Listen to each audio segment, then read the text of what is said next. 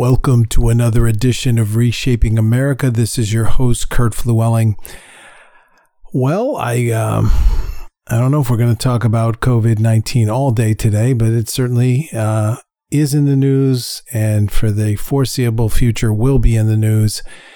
The unrest on our city streets and sadly will be in the news quite a while. And all this, as I say each and every week when I do this show, we are ramping up to a historic election, and Donald Trump or Joe Biden are going to be president, and they're going to have to preside over some pretty chaotic times out there. Let me start, by saying reading an article I thought was kind of interesting, and we all know this, but this is says police handcuffed as shootings soar to 24-year high in the city of New York. This is current and former NYPD leaders blame bail reform, court backlogs, and reduction in prison population for surge in violent crime. How about a perfect storm? All of these things hitting at the same time, and rioting in the streets and COVID-19 sprinkled in, and you have an absolute mess. Could you think of a better time, could you think of a worse time to be a police officer? The lack of respect police officers are getting on a daily basis, and we need them more than ever now, and their jobs are harder and harder, and our respect level for them as it comes from politicians in these major cities in the United States of America is waning, and it's in some instances gone. It could not be a better perfect storm, and it is just absolutely horrible. So this is Brooklyn, New York. It says New York City is spiraling into a rule of law crisis, according to the city's police department, citing the recent surge in shootings and a paralyzed justice system that cannot keep repeat offenders off the streets. While the NYPD has sounded the alarm for months, city leaders seem to be headed in the opposite direction, slashing the department's budget by $1 billion. I have never seen, and I've been doing this a long time, I have never seen people moving in different directions so quickly in my life. When police forces should be supported, and mayors, governors, city leaders should be increasing budgets, they're slashing budgets. We all know why, but it is absolutely, you do not have to be a prognosticator. You do not have to be someone that is a political junkie, likes to talk about these things. You really do not have to have a very high IQ to know what is going to happen when you have bail reform, court backlogs, reduction in prison population, COVID-19, rioting in the streets, police being ordered by their mayors and governors to stand down. The result is absolute chaos, and that's what we have. The article continues, I hope I'm not the only one. It takes a long time to turn the ship that sees the iceberg directly in front of us. New York or NYPD Commissioner Dermot Shea told New York One on June 22nd. The problem is the result of multiple compounding factors. Several current and former NYPD leaders said, first, the city passed a bail reform law that allowed more criminals to immediately get back on the streets.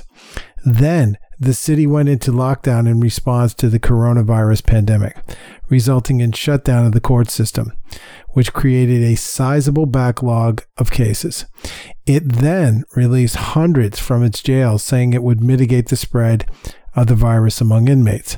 Finally, protests sparked by the death of George Floyd during his arrest in Minneapolis in May quickly turned violent, fueling resentment toward police and elevating calls for abolishing the police department altogether. That, ladies and gentlemen, as we all know, is a recipe for disaster. It is only by the grace of God that these cities are holding together as well as they are. We reported on the craziness in Seattle just today at the airing of this show.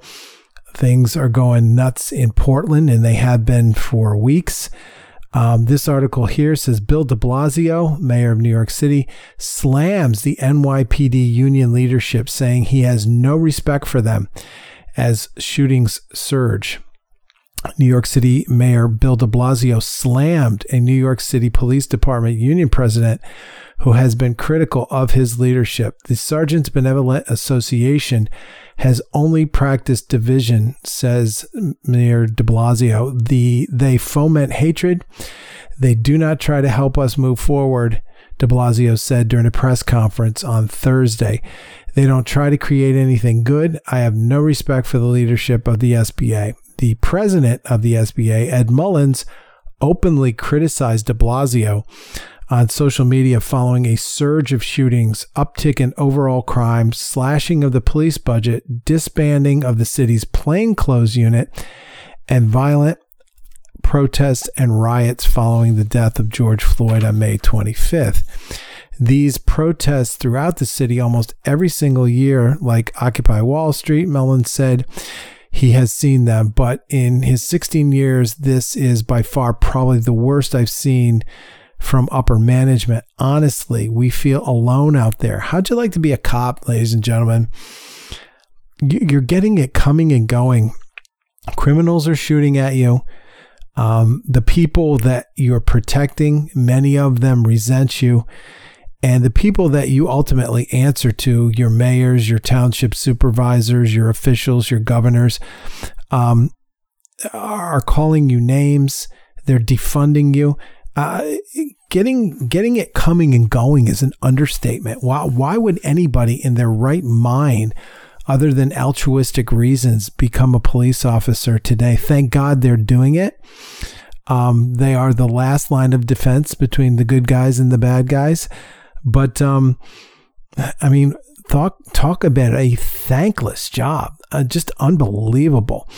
The union leader goes on to say, excuse me, honestly, we feel alone out there. You go out and spend 17 hours in this day, and then you check your phone and you have certain members of Congress, the governor, the mayor, they're all saying that we're not doing a good job. That's got to be dispiriting. It's just absolutely... It's amazing that they're functioning at all. Other union officials have lashed out against the way the media and city leadership have treated the police, including New York Police Benevolent Association President Mike O'Meara, who said the police are being treated like animals. It's amazing. The article concludes, we all read the paper all week that in the Black community, mothers are worried about their children getting home from school without being killed by a cop. O'Meara said last month, what world are we living in? That does not happen. It does not happen, he said twice emphatically. I am not Derek Chauvin. He is the police officer that killed George Floyd. They are not him. He killed someone. We did not. So this union leader has had enough of being just kicked to the curb, and his men being kicked to the curb, and his mayor not supporting them. And it's got to be a horrible, horrible existence. And all of this mixed in with a presidential election and many other very important elections from the ground up, makes one wonder what the tenor or the fabric of this country is really going to, is really all about right now. I know we have a ton of emotion going on, a lot of hatred. Our show last week where we tried to bring a lot of scripture into the show, and it's kind of a tutorial, if you will, for born-again Christians or anybody that is feeling anxious, frustrated, hopeless, helpless, useless. and hopefully that blessed someone. But here we are. The march, the slow march goes on till November, until we elect a president, and it will be very interesting to see if.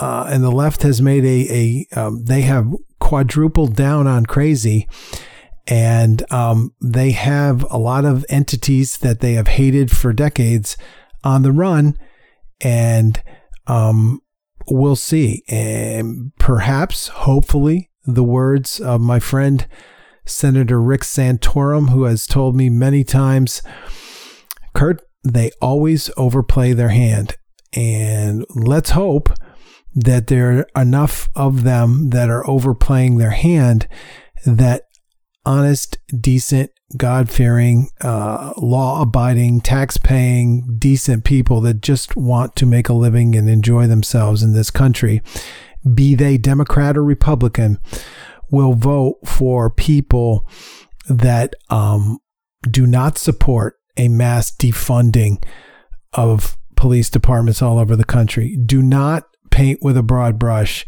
and categorize all police as animals. Do not subscribe to destruction of federal property or even local property or any property. Do not subscribe to looking the other way when people beat people down in the streets for absolutely no reason. Let's just hope that there are enough people on both sides of the aisle with D's or R's or I's or whatever in front of their name, will vote for people that will calm the seas a little bit. I don't want to hang, nor have I ever hung all my hopes on politician. Our hopes are in Jesus Christ. He is Lord, regardless of who the president is and what chaos is going on. He is in control. However, we do have a big election coming up, and I do think it's very important that people in general, if they are indeed informed, and that's a big if, and evangelicals, faith-based voters specifically, take an interest in all of the elections, locally, regionally, state-wise, and certainly at the federal level. A lot of things are in play. I've read a lot of articles today about how Republicans are actually feeling better about keeping the Senate. I don't think the Senate was in danger of the Republicans losing their plurality, but things happen. I know article I read in Montana, there seems to be some distancing between the Republican and Democrat candidate, which Republicans are happy about. And I also read some articles that there are politicians on the right side of the aisle that think Republicans can make a run at the House of Representatives. They need to pick up 18 seats, and many seats are up for grabs right now. And that could change a lot in the next 4 months, or a little less than 4 months. But if Republicans in the midst of the barrage of craziness and hate and lies and just the full arsenal against Donald Trump and many other Republicans back on their heels when there's rioting in the streets and all sorts of craziness, and then the COVID-19 thing. If Republicans can actually, publicly talk about taking back the House, I think that's amazing. I think personally, that's ambitious, particularly in a chaotic climate out there. But, again, I have said on several occasions, I'm not the greatest prognosticator in the world, and I could persuasively argue both sides of this. During crazy times, people like stability, and until COVID-19 and all the rioting in the streets and some of that craziness, our economy was as stable as it has been and growing for a really long time. And there was a fair amount of stability in homes and in the community, et cetera, et cetera. COVID-19 and some of the rioting in the streets and the power grabs and the squelching of liberty have certainly made people a little nervous. And on the one hand, when they are nervous like that, they like to keep things kind of the way they are. And I think a lot of people do see Republicans as doing a pretty good job. On the other hand, when there's tumult and chaos and emotion is high, I could very well see Democrats doing very well in November with Joe Biden keeping the House and maybe making a run at the Senate, simply because when emotions are high, there is a correlation between emotions being high and logic diminishing. It's very difficult to keep your head, look at the issues of the day, make logical decisions when you're out of your mind crazy or scared or angry. And Democrats have always done, and they always will do, a very good job of keeping people fearful and angry. When people are fearful and angry, they simply do not look at the issues of the day as they should. And that is the reason almost universally, show by show by show, I always say, take it back to the Word of God. What does the Word of God say about this issue or that issue? That's why you should always check who you're voting for, how you think on issues, what you're doing for your family, your vocation, how you're impacting this planet we live on based on the Word of God. That is just my opinion. I think it's a good way to go. And if more people did that, I think our country would be in good shape. Speaking of someone that likes to foment fear and disorder and chaos and all sorts of tumult, young woman out of New York City, AOC, as she is called, Alexandria Ocasio-Cortez. This article here says AOC claims most Republicans haven't experienced poverty or crime. Now, this 2-page article, I'm going to comment on some of it. I really started ramping up when I got to the end of it because she was in full scale crazy mode, and it was not sitting well with me. And I'll comment on it as politely as I can, but the article says New York Representative Alexandria Ocasio-Cortez claimed a majority of her Republican counterparts are against stripping law enforcement of funding because they grew up in privileged families of wealth and opportunity.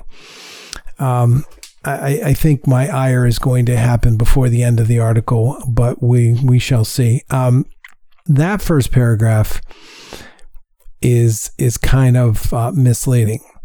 I would contend, and I have the facts on my side, that many of her, not her, because I have done my research on her, and she certainly did not grow up with a silver spoon in her mouth, but many of her colleagues on the left side of the aisle are some of the richest individuals in America. And not only have they enriched themselves when they got to Washington, they were on the fast track of being rich and privileged well before they ever got to Washington. So this hackneyed notion that Republicans are always rich and Democrats have just clawed their way up from the gutter to get everything that they've gotten is absolute nonsense. In fact, many of the richest people in the world have clawed themselves up from nothing. That's why they appreciate what they have, because their money has not come easy.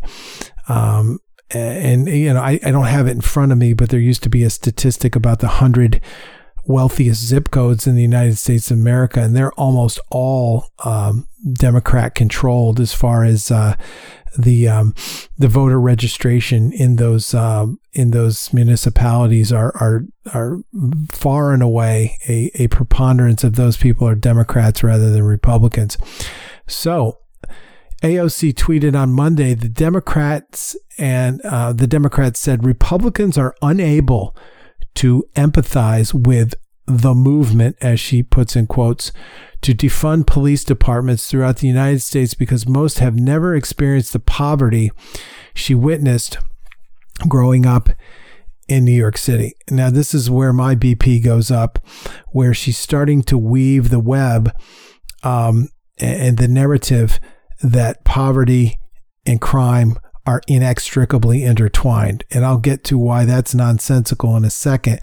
But early on in the article here, we're starting to get a flavor of where she's going. Republicans are all upset that I'm connecting the dots between poverty and crime, Ocasio-Cortez said. I know most of them haven't experienced or seen these issues firsthand, but I have. This may be hard for them to admit, but poverty and crime are highly linked, both violent and nonviolent alike. Okay. She says, New York is in the midst of a major crime surge as the coronavirus lockdowns and protests following the death of George Floyd have spurred people into the streets. During a virtual town hall meeting last Thursday, Ocasio-Cortez shifted blame to the federal government and suggested crime statistics were up because people couldn't afford bread. Listen to that one again. Crime statistics were up because people couldn't afford bread. Amid the spike in violence, 1-year-old Davell Gardner was shot and killed at a cookout in Brooklyn on Sunday.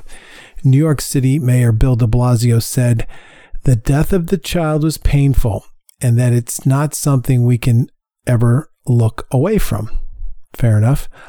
But this is where Ocasio-Cortez gets very heavy into trying to sell the false narrative, in my opinion, that crime and poverty are inextricably intertwined. Ocasio-Cortez suggested television shows such as Breaking Bad were proof that white violence and crime are glamorized and portrayed in a sympathetic light, in contrast to black and brown people committing similar crimes. Now, I happen to agree wholeheartedly with that statement. I never understood, being a follower of God and a respecter of the rule of law, and forwarding the notion just anecdotally, because I have been poor, I have been rich, I've been everything in between, that all people like law and order, and most normal, mentally healthy people do not like disorder, chaos, crime, and they really don't like it glamorized. However, I will agree with AOC on that point, simply because The Godfather, The Sopranos, these are all very popular shows showing white people doing horrible things to other people. And there are, I will admit and agree with AOC, there's a fair amount of white people that have no problem with that. But when they see crime in urban areas perpetrated by black people, they have a problem with it. And I think she is 1,000% accurate. And I never understood it. The people that love those mob movies but hate urban black crime doesn't make any sense to me other than the obvious. So I will agree with AOC on that. But I will never agree with her when she tries to connect the dots between crime and poverty. She goes on, there are entire TV series glamorizing, humanizing, and sympathizing white Americans in this exact situation of selling drugs to live, Weeds, Breaking Bad, etc., AOC said. But the fact is, black and brown communities have been in this predicament forever, and they get called animals. This is where I part company with her a little bit. She is correct that there is a segment of the populace, you can assign whatever percentile you want to it, that does indeed in the movies and television glamorize white crime and have disdain for black crime. I think that's highly accurate, and calling people in these communities animals is something that people do, and they should not do that, even though they're acting animalistic. However, where she goes with this, that Black people in the hood are struggling to support their families, and they just have to do it by illegal means, in my opinion, is a bit of a stretch. I would assert there are very few people committing crime in the Black community or any community just to pay the bills. I think that Ocasio-Cortez laid out the conditions under which she believes young men are forced to sell drugs in an effort to feed struggling families. That is complete garbage.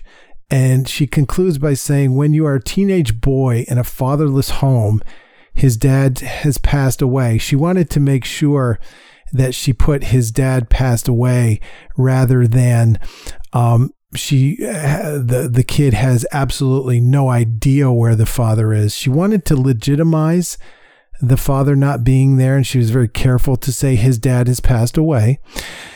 And there's a drive to be the man of the house. AOC tweeted, "You just got to help your mom."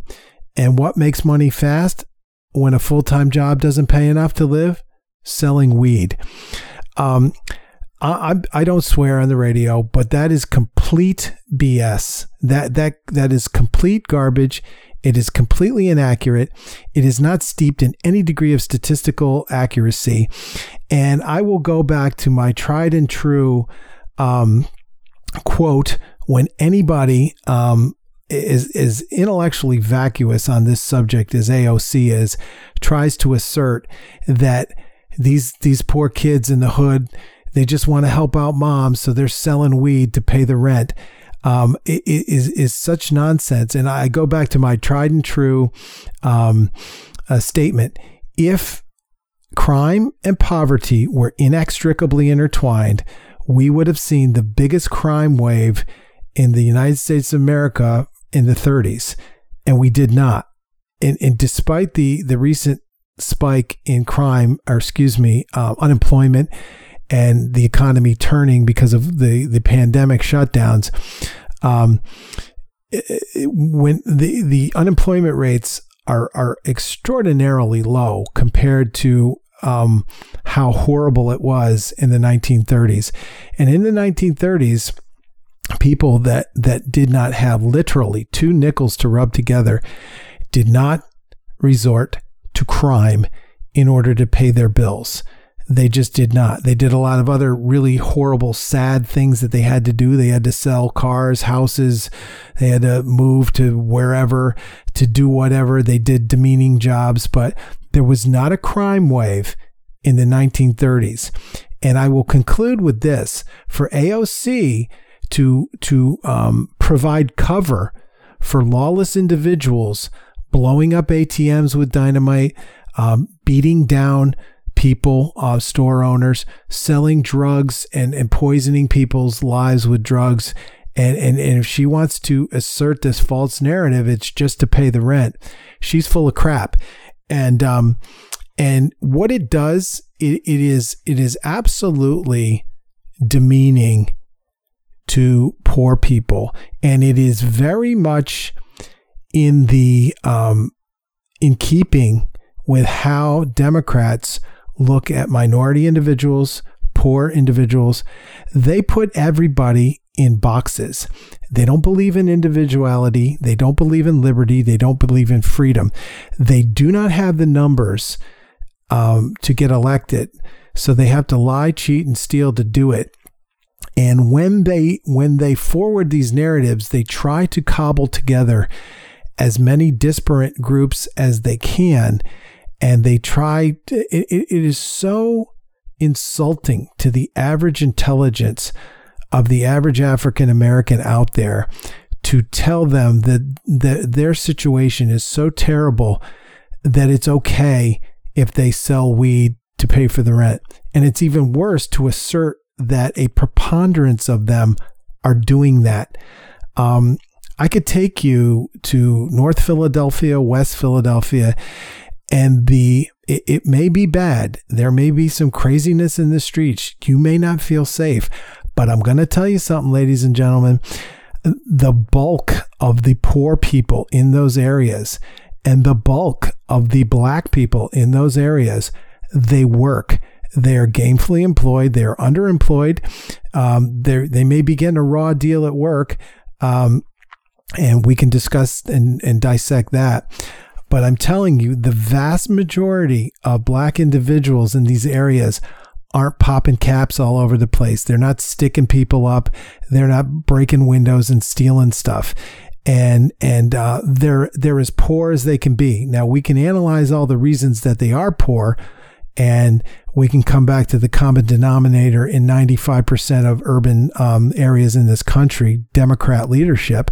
But if you really want to talk about really what's going on, but to indict a population, a race, a socioeconomic group, and tell them that they have nowhere to turn but a gun and illegality is insulting to the very people that go en masse every November 4th or whatever and vote for Democrats.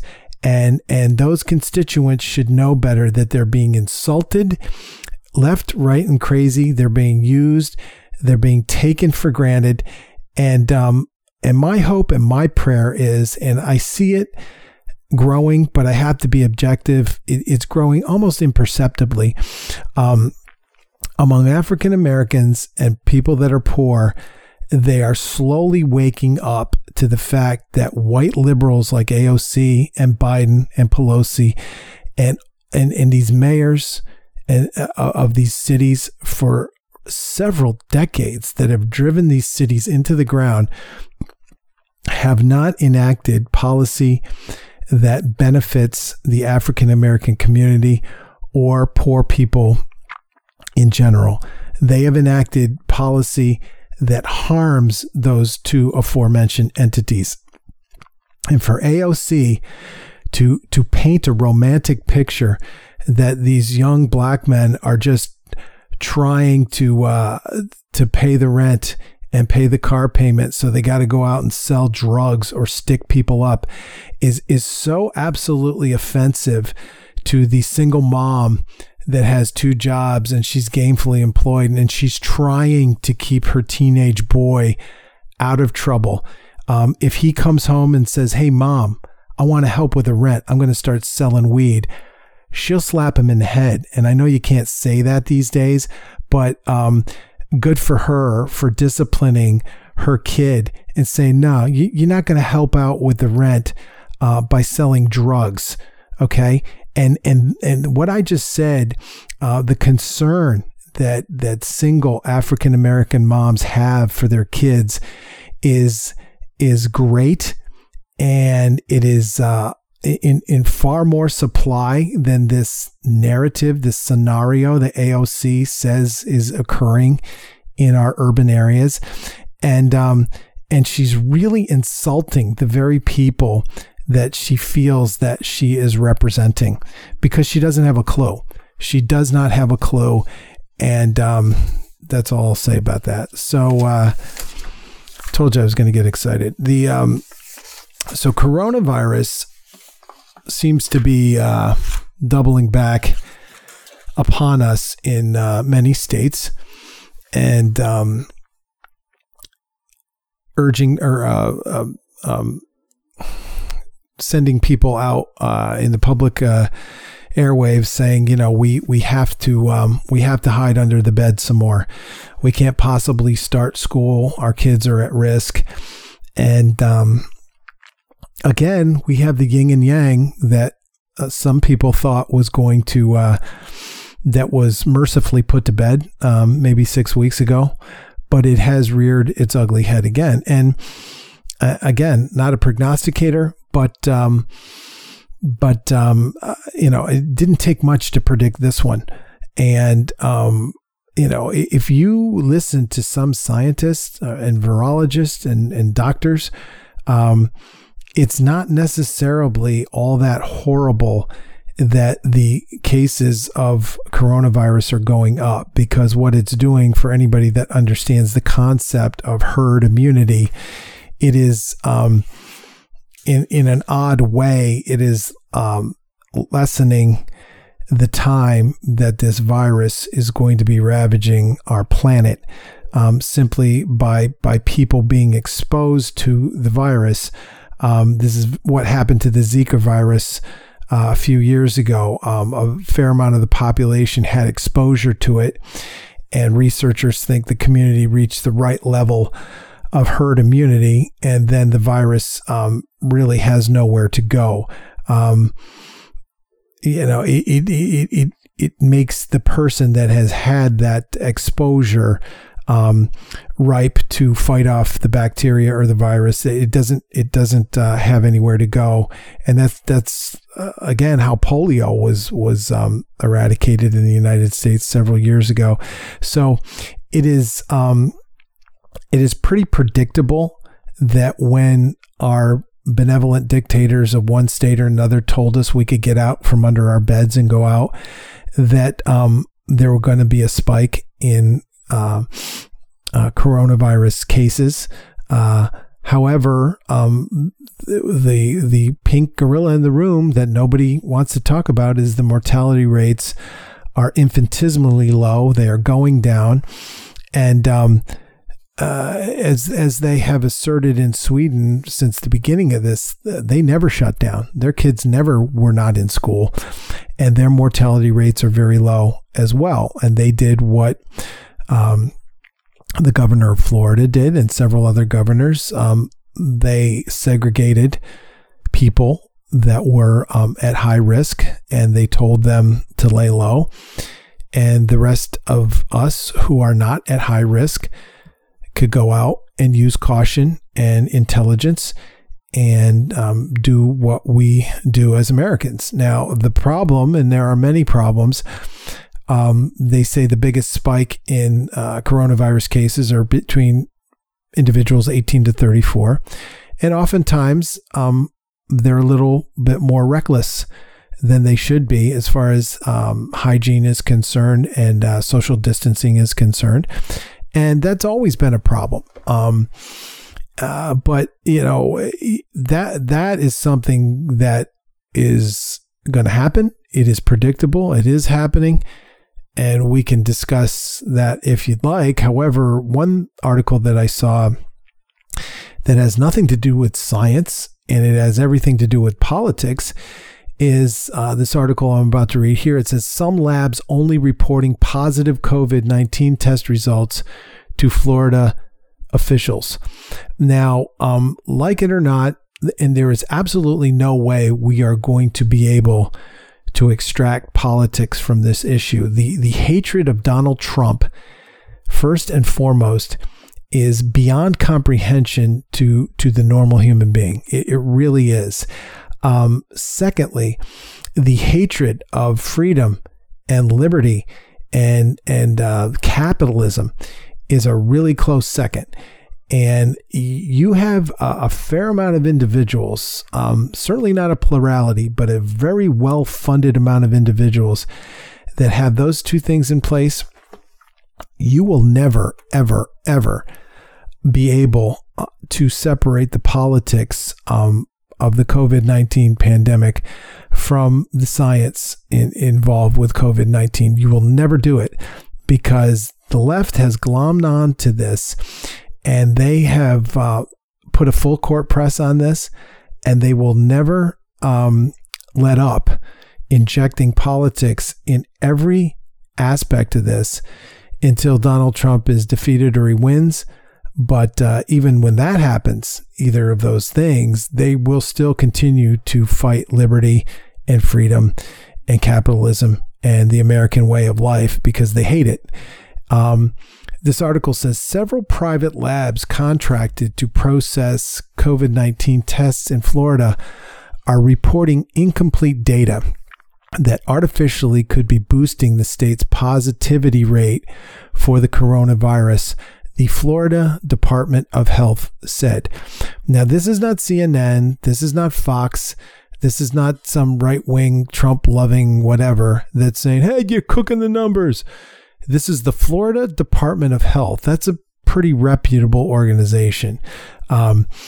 The DOH maintains that incomplete data is negative test results, noting several labs are returning only 100% positive results, and others are reporting positivity rates in the 80 to 90% range.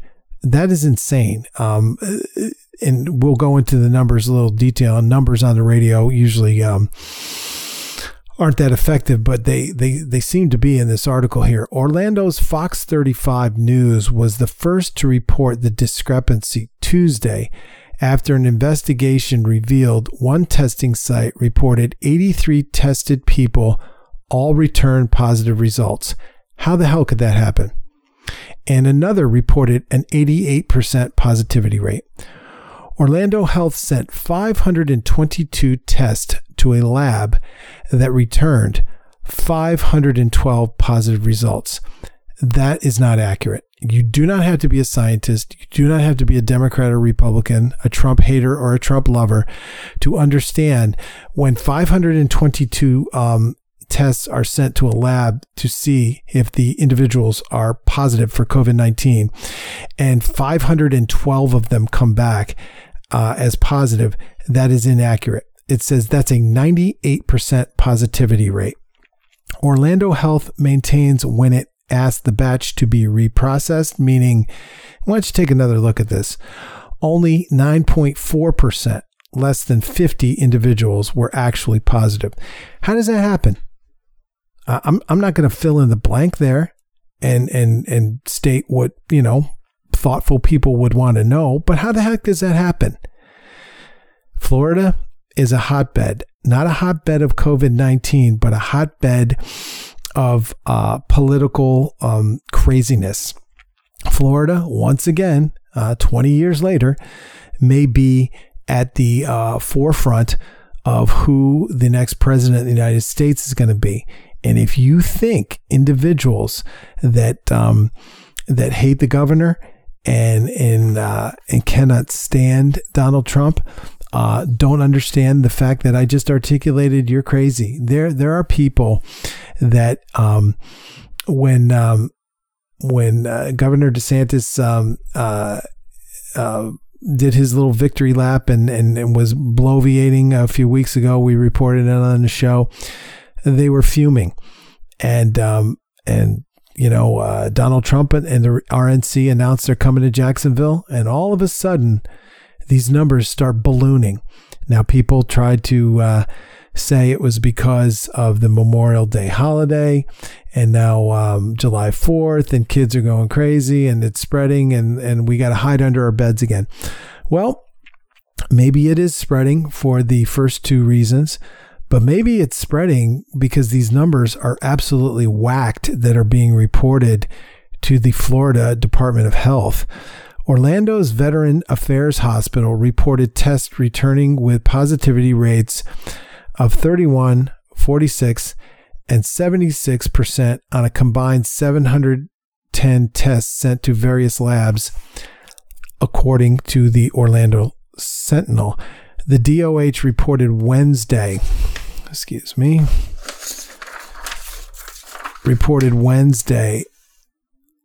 that, okay, let me see here. Yes, reported Wednesday, Florida had 2.43 million testing negative for an overall 11% positivity rate. Now that's a lot lower than what I just chronicled. How significant the unreported negative tests and how many there could be is uncertain. The department immediately began working with labs, smaller labs, to ensure all results were being reported in order to provide comprehensive and transparent data, a DOH spokesman said Tuesday. As the state continues to receive results from various labs, the department will continue educating these labs on proper protocol for reporting COVID-19 test results. According to the DOH, the discrepancies are emerging from smaller labs that may be following the same reporting guidelines for COVID-19 as they do for other infectious diseases such as gonorrhea or HIV that don't report negative results. Private and public laboratories are required to report positive and negative test results to the state immediately, DOH told Fox 35. In recent days, the Florida Department of Health noticed that some smaller private labs weren't reporting negative test result data to the state. The department immediately began working with those labs to ensure all results were being reported in order to provide comprehensive and transparent data. Florida Governor Ron DeSantis said the state's Merlin system for reportable illnesses requires positive test results only be forwarded to DOH. In March, he said, "We said report the negatives also."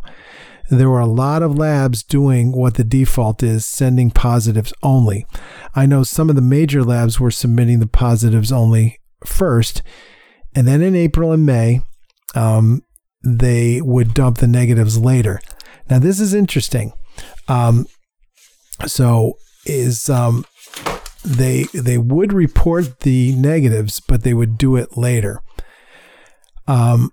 Larger industrial-sized labs, which do the bulk of the testing, are including full results, including negatives, DOH said.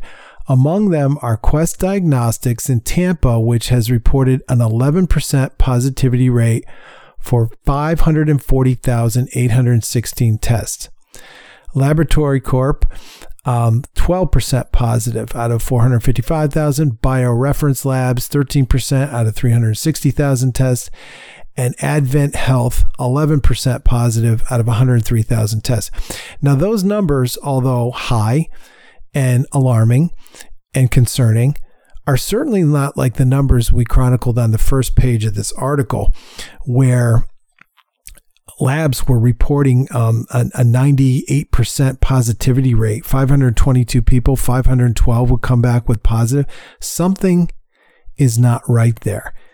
DOH and others are increasingly questioning how a matrix of private labs analyzing tests are not following the same guidelines and often file results in, this is what I was getting at earlier, data dumps, days or even weeks after being processed, skewering the snapshot of the coronavirus spread that public health officials say is necessary to combat the virus.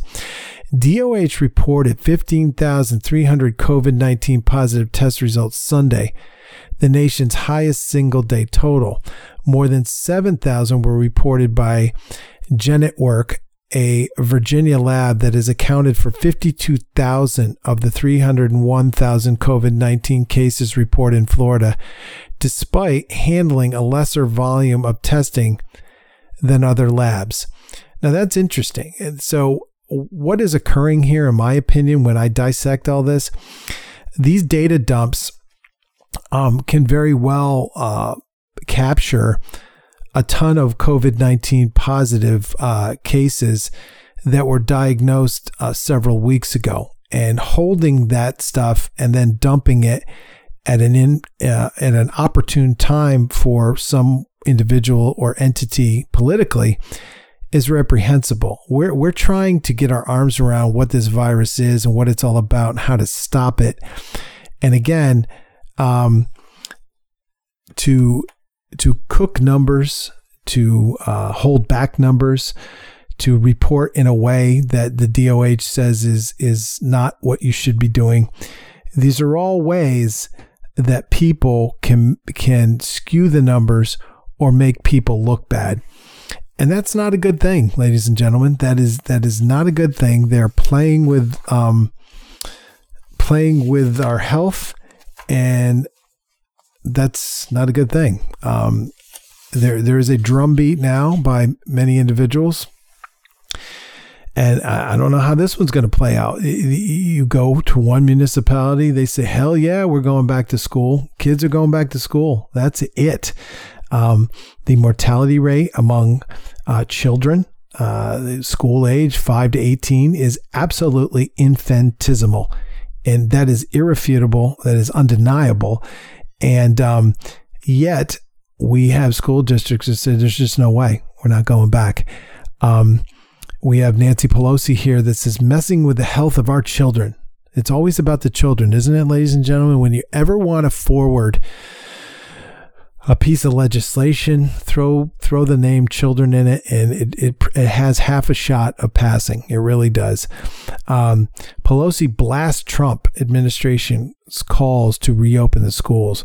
So again, the science says that we can do this. We can get kids back in school with proper social distancing, proper hygiene, all sorts of creative ways to instruct in place. In some school districts, millions and millions of dollars of renovation to ensure that these environments are very clean, sterile almost, if you will, and not COVID-19 friendly. Yet we have a number of school districts, particularly in Democrat strongholds. So we're not going back, and they're whipping up emotion. They're telling their union teachers that you're going to be in danger and your kids are going to be in danger, and Trump is Satan and all this stuff. And here we go again. So we'll see how this plays out politically. I'm telling you, I would not bet against Donald Trump. If you think you're going to beat him when he's saying we got to get back to school, there's a fair amount of people on both sides of the aisle, i.e. parents, that want their little rodents back in school. I can tell you that. And they're not going to be real sympathetic with their kids having to do virtual school. Some of these statistics on virtual school blew my doors in.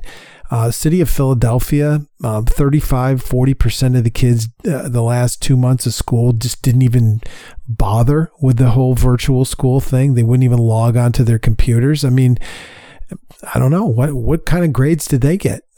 They just didn't do it. So, I mean, it presents a conundrum. House Speaker Nancy Pelosi had choice words about the Trump administration's goal to reopen schools in the fall despite upticks in coronavirus cases across the country.